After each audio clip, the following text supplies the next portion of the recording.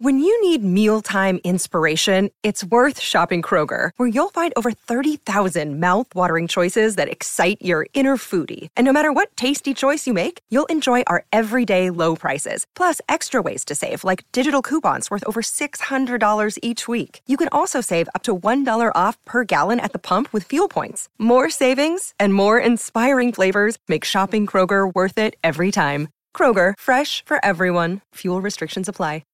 If you've got a thirst for knowledge that never quits, Brightside Podcasts are just what you need. Whether you're into recent discoveries, space exploration, true stories, or useful tips for self-improvement, psychology, gadgets, or just your day-to-day routine, there's something for everyone. Well, here's a fun weather fact for you. If just 1 inch of rain fell over an area of 5,000 acres, the amount of water would be enough to fill almost 3.5 million 40-gallon bathtubs. Imagine all the bubble baths. But wait, the geek in me is now asking, what would happen if all this rainwater gathered in one gigantic raindrop and fell to Earth? Well, grab your flotation device, because here we go. So, it's a stifling day in the middle of July, and you're staying outside trying to catch a breath of fresh air. Suddenly, you spot a dark, ominous-looking cloud growing on the horizon. Finally, you think, I wouldn't mind a cool shower. But then, as the cloud is coming closer, you notice that it has a bizarre shape and doesn't look like a regular cloud. For one, it's too big for your liking, and secondly, it's narrower at the bottom and spreads wider at the top. Suddenly, the whole sky turns so dark it looks like twilight. A wind picks up. At first, it's just gently ruffling your hair, but soon you have to cover your eyes to protect them from dust, sand, and other debris. The wind is gaining force, and now you have trouble standing straight. You don't know it yet, but somewhere up there, in the clouds, an imminent danger hides, ready to strike. All the rainstorm water has already gathered into one monstrous drop, weighing hundreds of millions of tons. This drop, which is almost a mile across, appears several miles above the ground where rain usually condenses.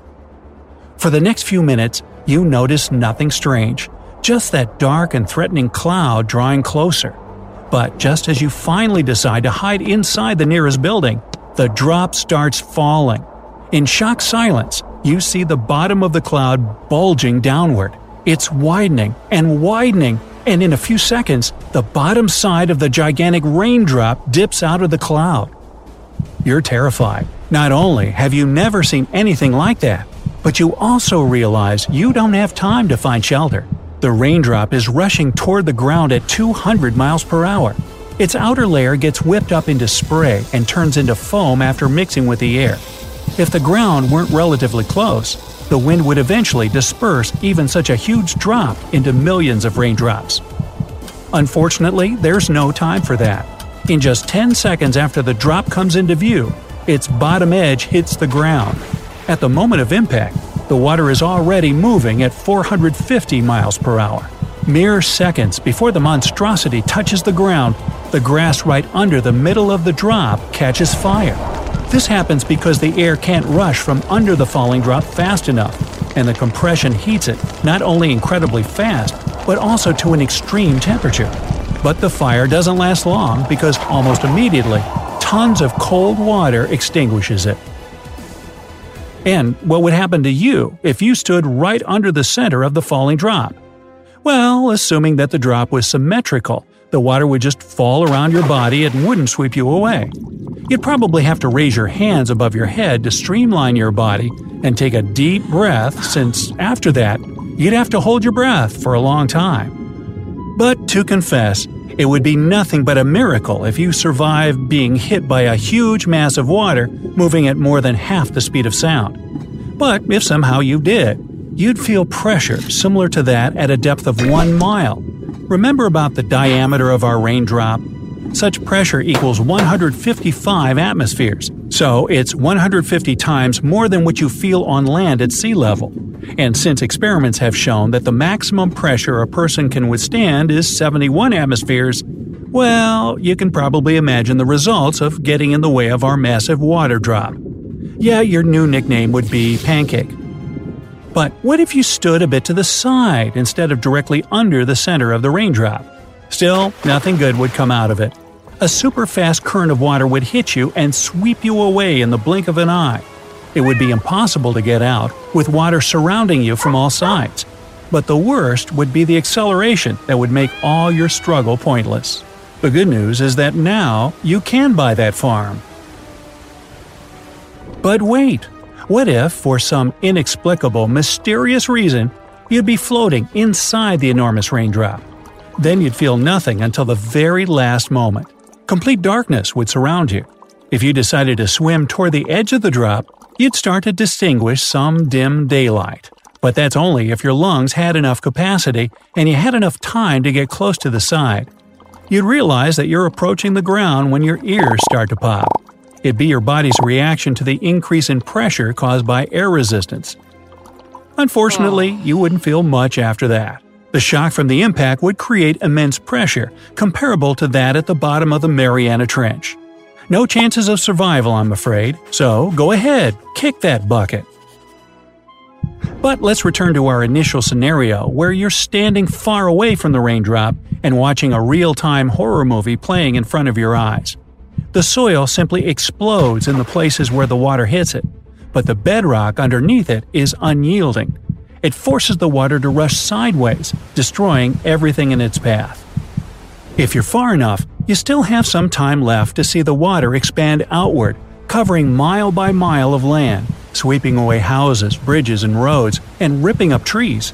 As the raindrop water moves, it also pulls along topsoil.